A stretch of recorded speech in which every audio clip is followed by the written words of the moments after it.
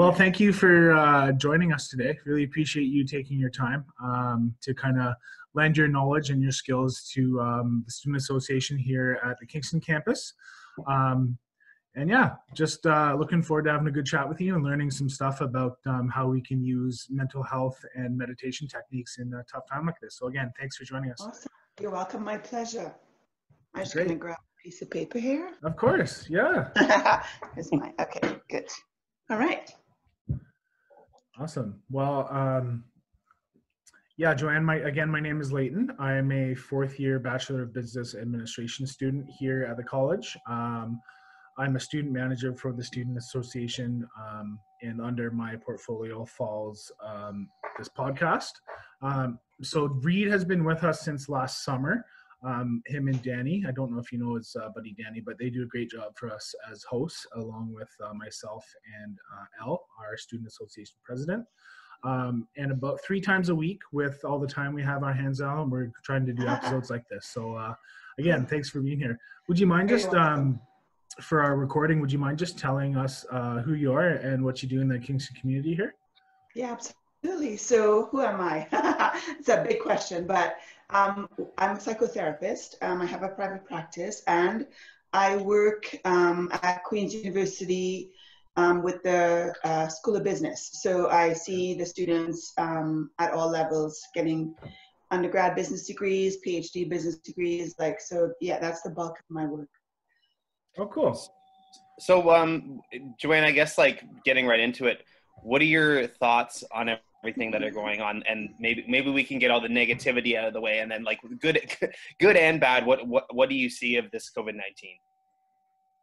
I think that's a really good place to start, Reed, because there's a tendency, and it's not a bad thing, it's just timing. There's a tendency to silver line stuff, and I want to use that as a verb because I think it's cool. So we go immediately to, well, the planet is actually much better off without this mess, and now we have time and all of that good stuff, time with our families, which can be either good or bad, who knows. But so that's not a bad thing to do. However, before we try to silver line or deny that this is as bad as it is, I think that it's important that we acknowledge that this effing sucks. And that we have never, at least those of us alive right now, and certainly most of the people in colleges and university have never been through anything like this before. I think the Spanish plague or the Black Plague or the Spanish influenza was the last time, and none of us were alive. So we have no way to predict how long it's going to last, how much it's going to impact us, what the fallout's going to be. And so we need to acknowledge, I want, anybody listening, if they're interested, to put their hands on their hearts and simply take a moment to acknowledge that this truly is a little bit or a lot scary, and that we are in a state of not knowing. And our brains do not like to not know. Right. That puts us into freaking panic, right? So there's that anxiety, which we need to acknowledge. There's no way to sugarcoat it or cover it with anything green. And then there's the other thing, which is, at least I don't know about you, but I'm sad. I'm missing a lot of things. Mm-hmm. I'm missing people. I'm missing touch. I like to dance. I'm like, I don't know if we'll ever dance again. I'm missing, and I don't want to dance with myself. It's just not the same. So I just want to say that. I tried holding on to the mirror and doing a few moves, and I'm just not, yeah. So there's the missing of all the things that we were looking forward to.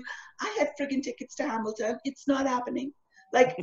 Honestly, people. So it's just, and we have this, we do this as well as humans. And I want to invite you not to do it. We go, well, seriously, Joanne, you're missing tickets to Hamilton when people are dying. Get a grip. But I want to invite you not to compare loss. It's not helpful. And I do want to acknowledge that there is, obviously people are much worse off than I am or you might be. However, take a moment to acknowledge the losses of the future, of things you were hoping for, of the way things are not the way that they used to be, right?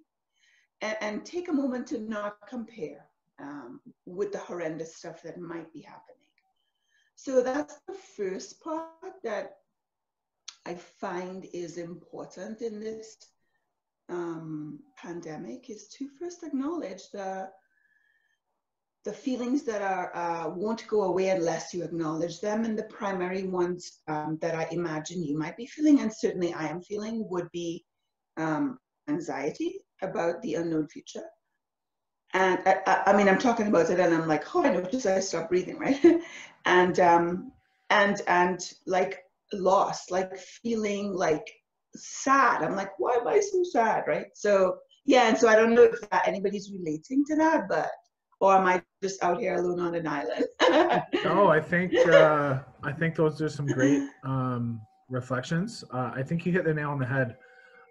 Definitely just to echo kind of some of your sentiment, we are kind of all feeling a sense of loss right now, where our routines are all thrown off. We're not in our normal kind of communities. Reed and I aren't in school. We haven't seen our teachers, our friends, our classmates. You haven't seen clients and your students either. So I think anxiety and mental health is going to be a huge issue coming out of this pandemic in the following months. And it really just, for me, my biggest takeaway is just how much we've taken for granted. I mean, for just to be able to go over to your friend's house, meet them for a coffee, go to the local pub, have a burger and a pint, you know, all that kind of stuff. The grocery store. I mean, everything has changed, and it's kind of thrown off everybody's kind of sense of direction and flux. And I 110 support your sentiment that not comparing loss is good in a time like this, but it is obviously very important to recognize that at least this is an issue and everybody's going through it. Mm-hmm. Yeah, absolutely. Yeah, exactly. And I was just, and I would echo that too. I mean, you know, I have a ton of work to do, and there are anxieties that I'm facing right now that are very real. And then I always think, well, I'm not a frontline worker right now. I'm not one of those people that's going out there and risking their lives, which is important thing to put in perspective. But I think what you're saying is, like, instead of put that in perspective, but don't feel guilty about what I'm doing. You know, don't feel guilty about any of the thoughts that I'm having, because that's completely normal. And no one should be judging anybody for what they're kind of going through right now, whether that be good or bad. Yeah. Yes, I love that you just said that, Reed. I was just listening to somebody that I think made sense.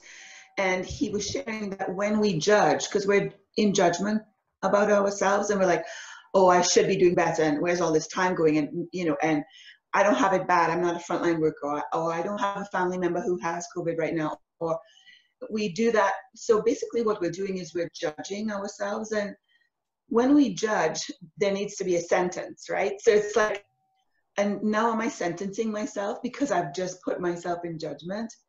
So when I become aware that I'm judging myself, I can, with as much compassion, connect myself to everybody else is going through something, whether I want to scale it or not. And then I am connecting compassion. When I can be compassionate to myself, then I can be compassionate to other people who are in worse situations. But I cannot forget to first be compassionate to myself, right? Yeah. Does that make sense? That does. Absolutely. Absolutely. So do you maybe want to touch upon how can students, I mean, so by the time this comes out, this beginning of the last week of school, and there are going to be final exams, and there's going to be all sorts of stress. And there's even going to be some people that are, you know, feeling sad about how this is ending for them.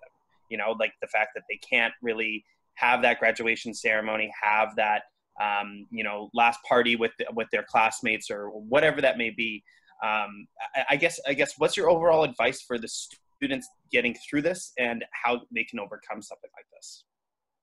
Wow. Don't ask me any hard questions before noon.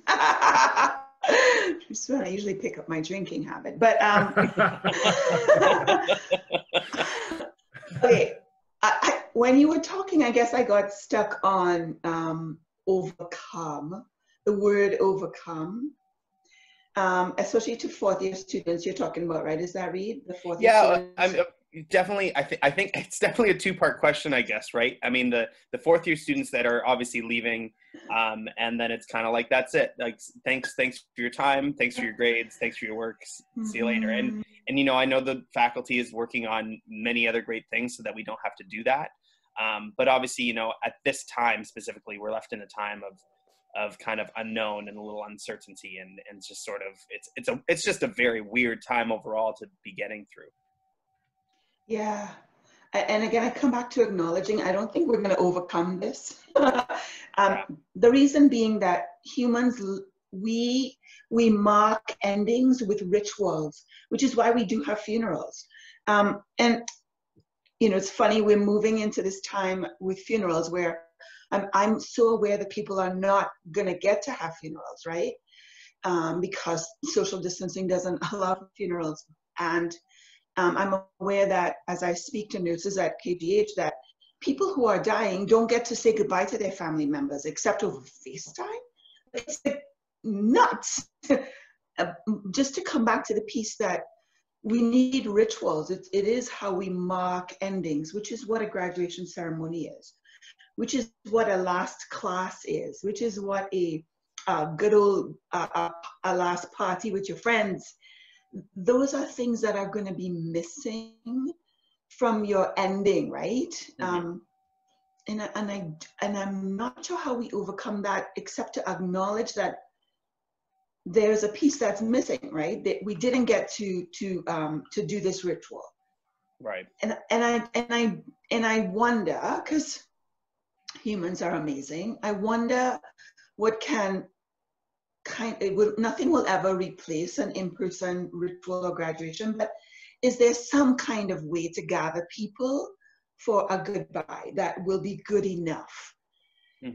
So that there's some kind of ritual, right? And I know it's not the same to drink with all your friends on Zoom, but whatever. It's like, can we take some effort and make some effort to create something that's a ritual? And I don't know if that's possible or who's gonna do that, but I'm certainly gonna invite you to do that with each other, certainly with your closest friends. And even though it's not the same, it's something, right? So I'm laughing because I work with some fourth year students at Queens, and they were talking about the fact that they didn't get to graduate or have the prom or any of that stuff. And in this group that I work with, I gathered up some capes I had at home, and I gathered up some hats that I had at home. And believe me, they weren't the little graduation hats, they were redonkulous hats. However, we did this was before social isolation. This was right before the crap hit the fan. But we did a whole ceremony, and I printed out, diplomas for them. They were fake diplomas, and they said interesting things on them. But so they all put the hats on and the fake gown, and we did diplomas, and we had something, right? And so and it was funny, and it acknowledged that they didn't have the other thing, but that we had some way of remembering, of recalling, of marking in our brains that some transition is being made, that something is going to be different. Right? Does that make sense? I don't know if that's Absolutely. An invitation, right? It's an invitation to do something. Don't just let this go unmarked. Do you think, Joanne, that people or I try not to think, Leighton. Sorry. Go ahead. Fair enough. Would you kind of agree with my statement that I guess people need that kind of transition? They need that finality. They need that closure to kind of move on. Is that kind of what you're getting at here? Yes, I am getting at that. It's easier when we have a ritual. It's easier for us. The brain pays attention. It's like, okay, I want to mark that it's why people burn all of in the good old days when we had actual pictures. It's why when you break up, you burn your ex's pictures. It's like, it's a marking of this. It's what sadness is, has a function. People get sad for a reason, even though we don't like the feeling, and tears are snotty and unattractive. But we have sadness the brain has sadness in order to mark that this is different, that this that you had, that you really, some parts of it you like, liked, some parts you didn't, but this is going to be different. It wants you to pay attention so that you can eat more easily, make room for that next piece in your life, right? Even if you don't know what it is. So yes, I would say it is going to be a lot easier if you can find a way to mark it with some kind of ritual, and hopefully with someone else, right? Makes it richer. Yeah. It's hard to have a funeral on your own, by yourself, right? Yeah. Yeah. Talk about all those good times. Right. So then going back to sort of like what the students are going through, and what's something that you could say that would motivate them to get through these final exams, and that goes for any student, not even just graduating students, and through these final assignments. What do you think is that key to make sure that they can push forward? Besides just get this shit done. Yeah. So for me, it's kind of a philosophy I've tried to incorporate into my entire life, which is, why am I doing something? Am I doing these? Did I take on this learning just to get this piece of paper? Or did I take on this learning because I really wanted to learn about whatever it is that you wanted to learn, whether it's business or marketing or whatever? Did I take on this learning because it was interesting to me, because I wanted to grow as a person, because I felt like I could make a difference in the world? Like, hopefully, to come back to the reason that you began this journey in your college or university or whatever, come back to, why did I begin this in the first place? What was the internal motivation, not the external, which is, I'll get a job, right? Because right now we don't know. So it's sort of like, okay, what was my internal motivation?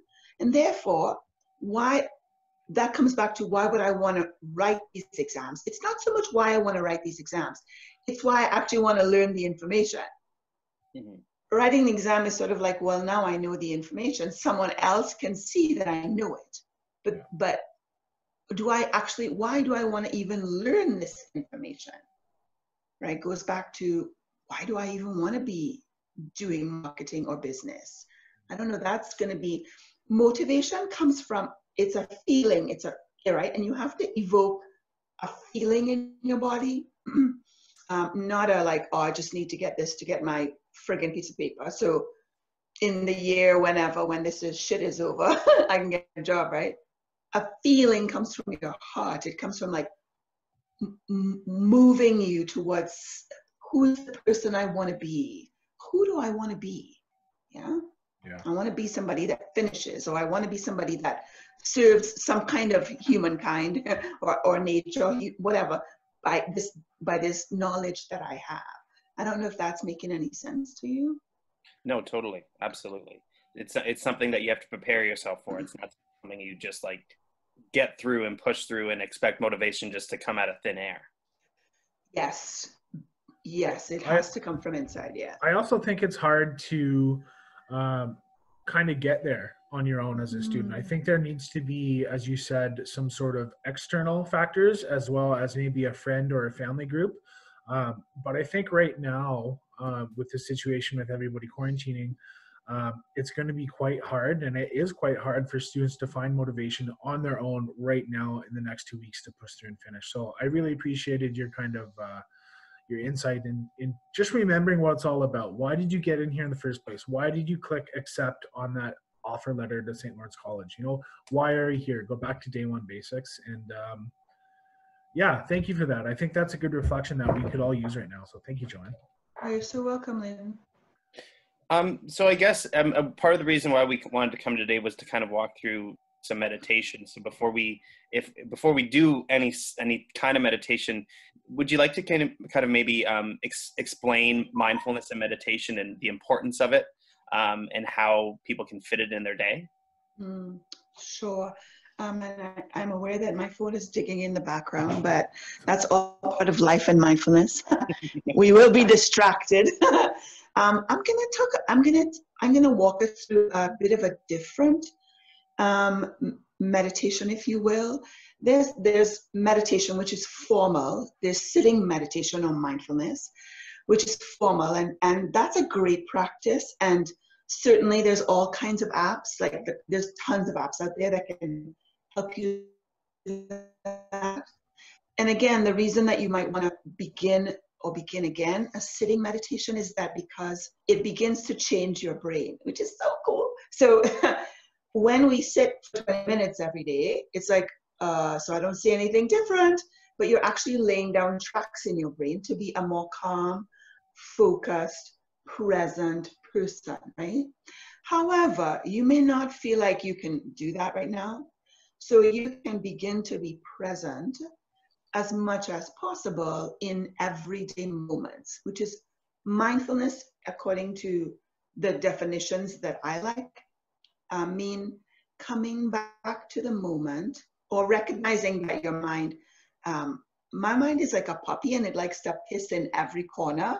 So it's like, oh, I just noticed that the puppy was pissing in that corner. So I want to bring, which is usually a corner about the future. So I'm going to bring my puppy back with love and compassion, knowing that that's what minds are supposed to do. They are supposed to wander, right? And so bringing my mind back with compassion to my breathing, or to the person in front of me, or to washing my hands for the 50th millionth time, or to walking around the house because it's freaking snowing outside today. Or It is right now. I know, right? Or if I was walking outside, I would use my senses to connect to the snow. It's coming back to the moment and to the breath, or to your senses without judgment. Simply, and that is like a 50 million times a day, right? But there's another thing that I want to walk people through right now, if that would be something good. Please. Is that something that, okay. And so it takes a hot 60 seconds, if that much. And I'm finding it really helpful. So it's about, and I'm using, and I got this, I want to acknowledge, her name is Dr. Melrose. And if you want me to send you a link to her stuff, but she does a lot of brain image scanning.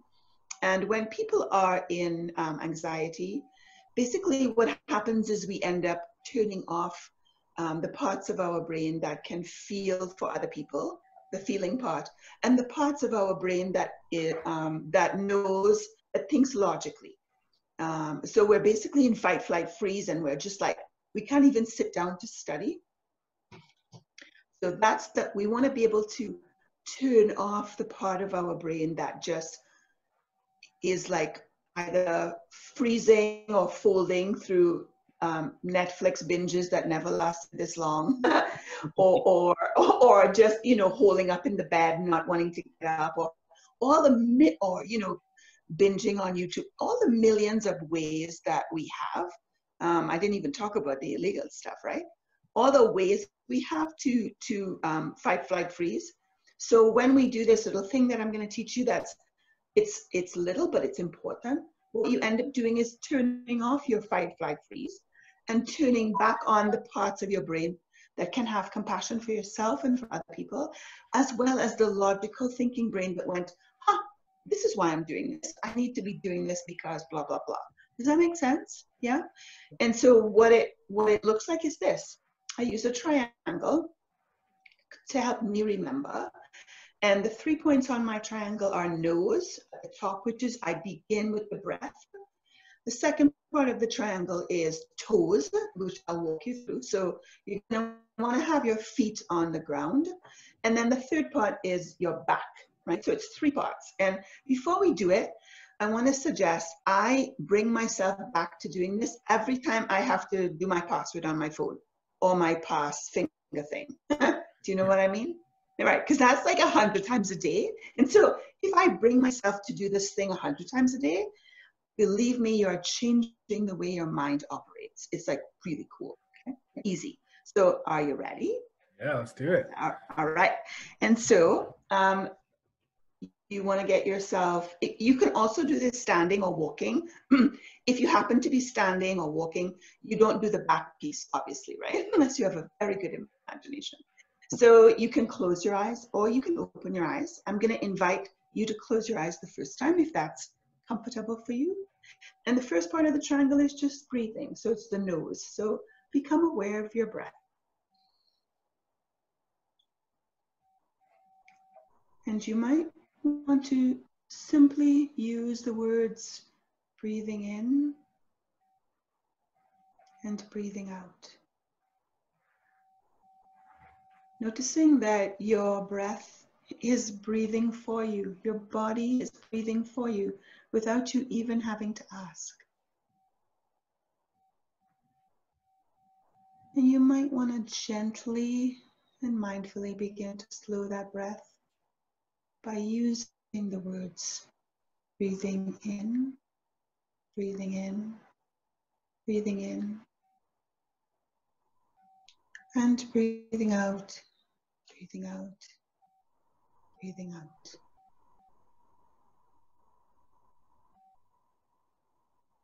And in this moment, you can simply remind yourself that you have nowhere to go and nothing to do in this moment but breathe.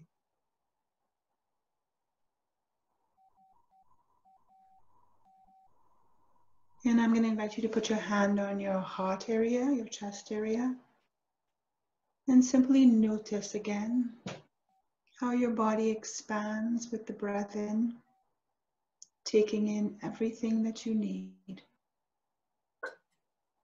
and how it contracts with the breath out, letting go of everything that no longer serves you.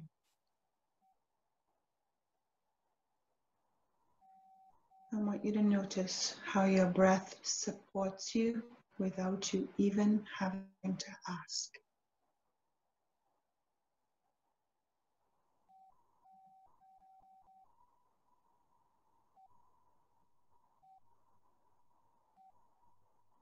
And now I want you to direct your breath to your heart area and imagine for a moment that your breath is coming in and out of your body through your heart.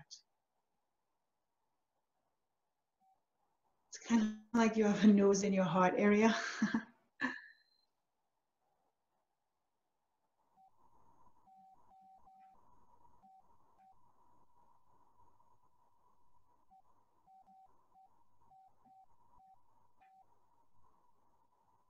And if there are sounds in the room or on this recording, you simply acknowledge the sounds and acknowledge them, and then bring your attention back to imagining that your breath is coming in and out through your heart.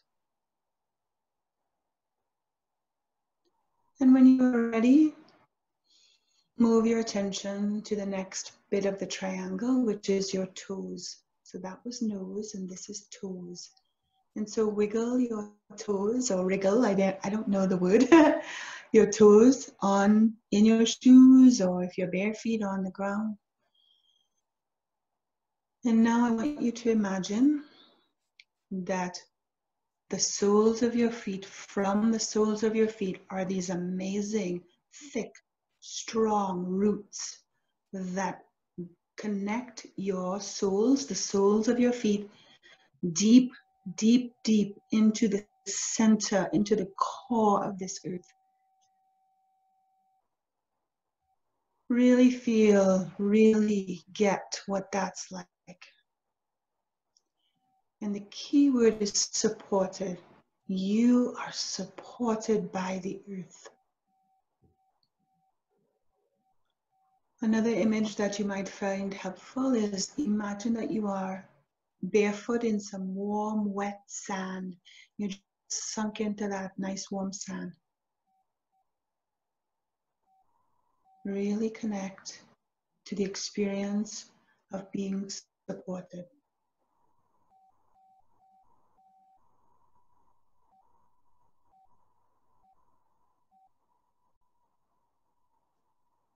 And when you're ready, you move to the third part of the triangle if you happen to be seated, which is connecting to your back and leaning into the chair or the couch or the bed or the person that is supporting you. Really connecting to the support that is there for you without you ever having to ask. It is always there for you.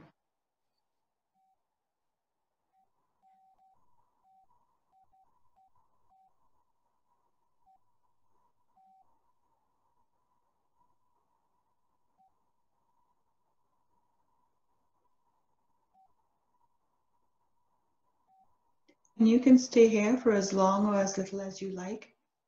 This experience should not take more than 60 seconds. And as you practice it, it'll take even less. And so when you're ready, allow your eyes to open, or if they were already open, that's awesome. And come back to your present reality. So what was that like? That was cool. It's a buzz without the drugs. Yeah, it's free buzz, no hangover. Yeah. That was interesting. Thank you. For somebody who's never really experienced meditation or anything like that before, how do you kind of differentiate between the meditative state and, you know, simply falling asleep? When you are in meditation, you are very much aware. You're up. You're not asleep.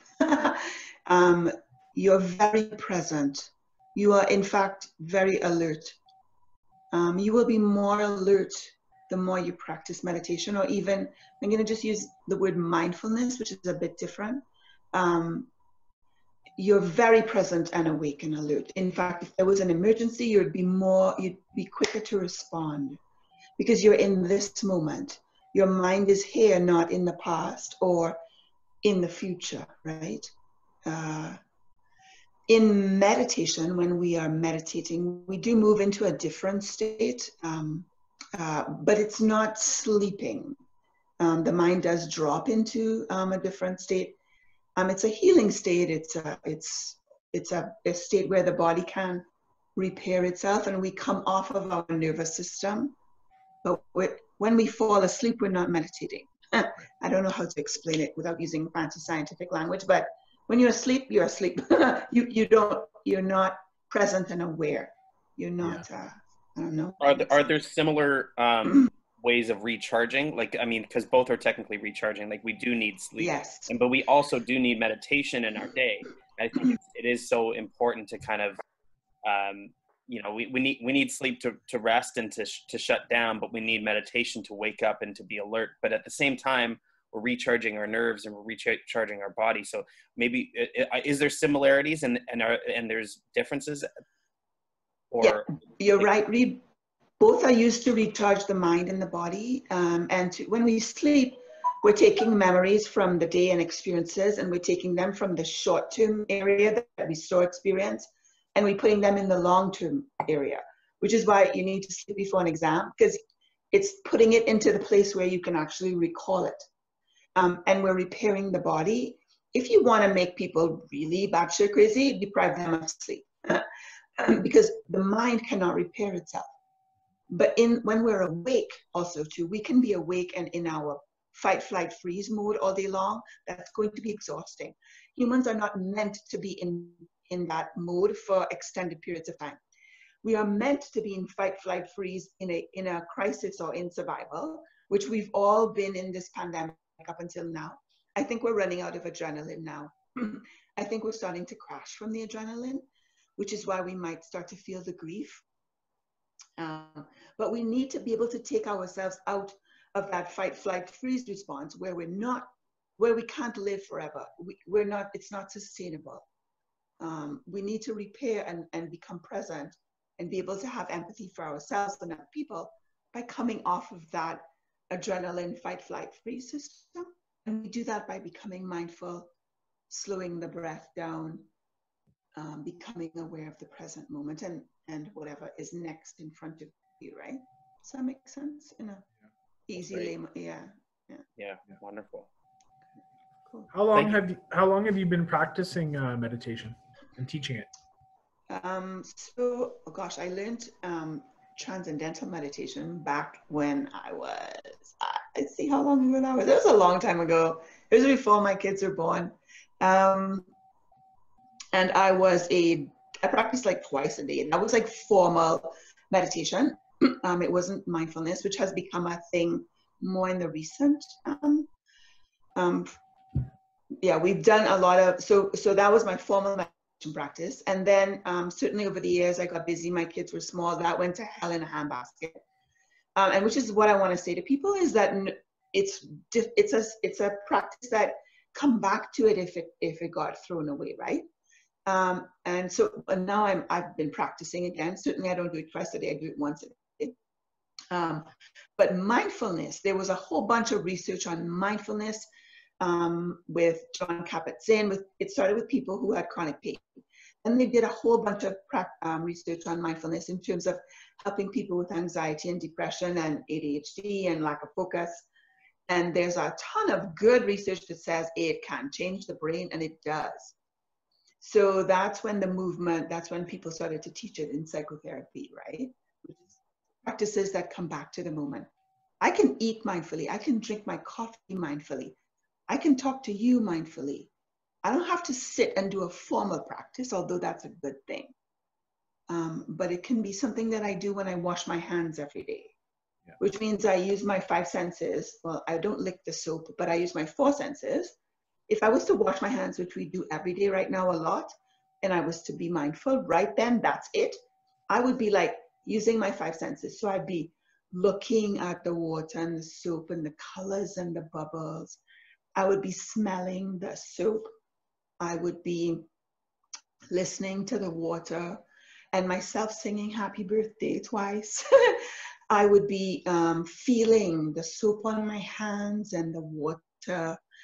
And when my mind wandered, which would be like, I can't believe I still have to wash my hands this many times a day. That's your mind wandering. You go, oh, come back, honey. You're pissing in the corner again. Come back, puppy. Back to the feeling of the soap. And that is a simple everyday practice of mindfulness. Yeah.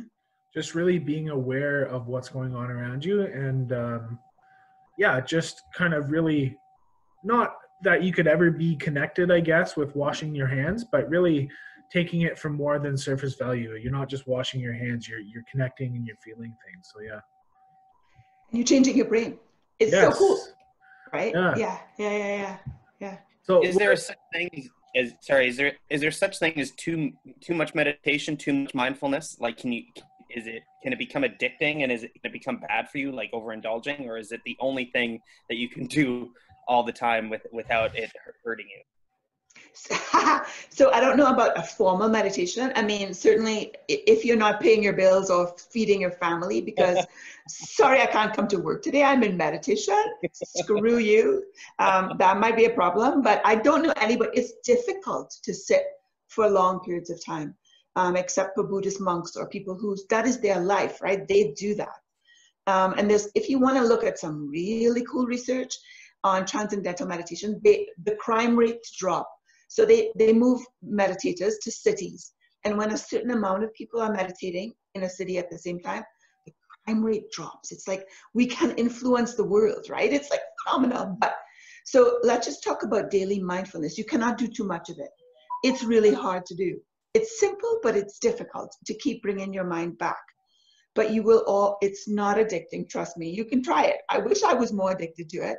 I love when my mind wanders. It's so much fun. So, and ping pong, and I'm a little addicted to adrenaline, right? So if that's the addiction, really, I'm like, whoa, but bringing myself back to the present moment and realizing the only thing I actually do have control over is my mind. So bringing it back will never be, there will never be too much of it. There's no way I could not function better when I'm doing that, right? Yeah, that makes sense. What, Joanne, what would you say are the main benefits that people practicing this would receive? And maybe you can speak from your clients and your personal perspective. Why is it important to make this a daily habit, and what can people expect to get out of it, long term? I love the getting thing. So I'll refund you your misery if you don't want to do it. So here's what I noticed is that, okay, let's just go for relationships, right? If I'm mindful when you're talking to me, which is why I love doing what I do, because I'm so mindful when I'm with you, right? But let's just say that I'm with my spouse or my children or whatever, and we're in a disagreement. If I'm mindful, I can actually listen way better than if I wasn't mindful. So you want to bet that that's going to help my relationships, right? I'm going to slow down enough to stop firing my right arguments in their direction, right? Yeah. I'm gonna be breathing slowly so I can actually have some compassion for that. That's gonna improve all your relationships, right? In terms of, I have a very busy brain. And I think we all do right now. So mindfulness helps me focus, which is, oh my God, please, if I could buy focus, I will. And I know some people do try to buy focus by buying drugs, but seriously, if you don't want to spend the money on drugs, you doing mindfulness really increases your focus. It also helps you manage anxiety much better and the things that make us depressed. Because here's why. When you come back to the present moment, there's like some space. It's like I like to use the door wedge. You know that thing that you stick in the door to stop it from banging? Yeah. When you practice being in the present moment, you can stick a door wedge between yourself, it's like you have two minds. The one mind that knows better and the one mind that wants to panic. So when you're mindful, you're aware of the mind that wants to panic or the mind that wants you to opt out of life by staying in bed all day. You're like, oh, look at me wanting to choose to not get up today. That's really interesting, honey bunny. And then you're like, you have compassion for that part of you and you go, okay. And then you come back to yourself and this is the present moment. And in this present moment, what's the one thing I need to do next? I need to move my little legs over the bed and move towards the sink. Like, that's all I'm doing right now. Because if I was to go ahead and go, holy shit, I have an exam to write today and I'm not ready, I'd be like back in the bed, right? Then I'd be like, oh, look at you into the future, honey bunny. Come back to the present. Because right now, we're just brushing our teeth. So you just become aware that you're not led. Your life is not being led by those things that make you end up in a place you don't want to be. You have more control over your mind, and who doesn't want that? I want that. Right? Yeah. That's a good insight. Yeah, I like that. You're kind of learning and connecting with yourself to kind of be more empowered in a way. Is that kind of how I could kind of paraphrase it? Yeah, you're becoming aware. Yes, you will become more powerful of your own. This is basically the only thing you can control. Right. Is yourself, right? That's great sentiment. Yeah. Yeah. You also become aware of your body, which is also a good thing. Because your body gives you information, right? So you're like, oh, I'm aware that my chest is really tight right now. So that means that I likely am anxious, which means that I likely need to slow down my breathing. Right? Mm-hmm. Yeah. It's just recognizing those triggers or those signs that you can then control it more. Yeah, I like that. Thank you. Yeah, space. Space is I love that word. Yeah, that's great. You're welcome. That's well, awesome. Joanne, thank you so much for coming on. It's funny, if you haven't listened to our podcast, we like to interview students and faculty in the school, but we also try to interview community members such as yourself to kind of help our student body. And I think the practices that you teach are just so important. And I also just want to share that, and I forgot to mention this with you, but you and I have been working together for about 5 years now. And you've changed my life for the better, and that's through meditation and mindfulness and all the practices that you teach, and you change so many other people's lives. So I just want to thank you for that. And I think just doing something like this today, I think we're hoping to help a lot of people with a platform that they can reach out to us. And if you're open for it, would you have contact information so people could reach out to you if you're taking on any new clients, or if there's other avenues, maybe talk about your business? Oh my gosh. So just wanted to thank you for that acknowledgement, Reed. You have also changed my life, just so you know. I didn't say how, but I love working with students. I'm a lifelong learner, and I think I might be stuck in that stage developmentally, but anyway, I hate growing up. So yeah, I am taking on people if they're okay with Zooming, like, because that's the way we're doing therapy these days, which is interesting. And so certainly people can reach out to me. I don't mind if you text me, and my number is 613-484-6310. 484-6310. So you can ask me questions to see if I'd be a fit for you or not. I'm covered by lots of insurance plans, which helps these days. And my email is, I don't know, should I spell it? It's, you want to just... We could probably just put it up on the screen. Yeah, because that'd be easier. We'll put it in the description on the link when this goes live on YouTube on next week. So we'll get that information and just have it below for people to access. Perfect. Perfect. Awesome. I'm also running some online groups on managing powerful emotions starting in May. So if anybody's interested in that, that'd be awesome. Awesome. Well, thank you. Yeah. You're welcome. Again, just to echo what Reed said, really appreciate you taking your time out of your day to kind of share your resources and yourself and your teachings with not only myself, but all of our viewers who are watching this and students who are going through a tough time. So Joanne, thank you very much. I really appreciate it. And Reed, thanks a lot for setting all this up. And hopefully this doesn't go on for too much longer, but if it does, Joanne, we'll probably have to have you back on in about a month or so. I'm not going anywhere. Awesome. Thank you so much for the opportunity. Okay, great. Thank you so much, Joanne. We'll sign off there. And thanks again, guys. Stay safe, stay healthy, wash your hands, and we'll say goodbye for now. Okay.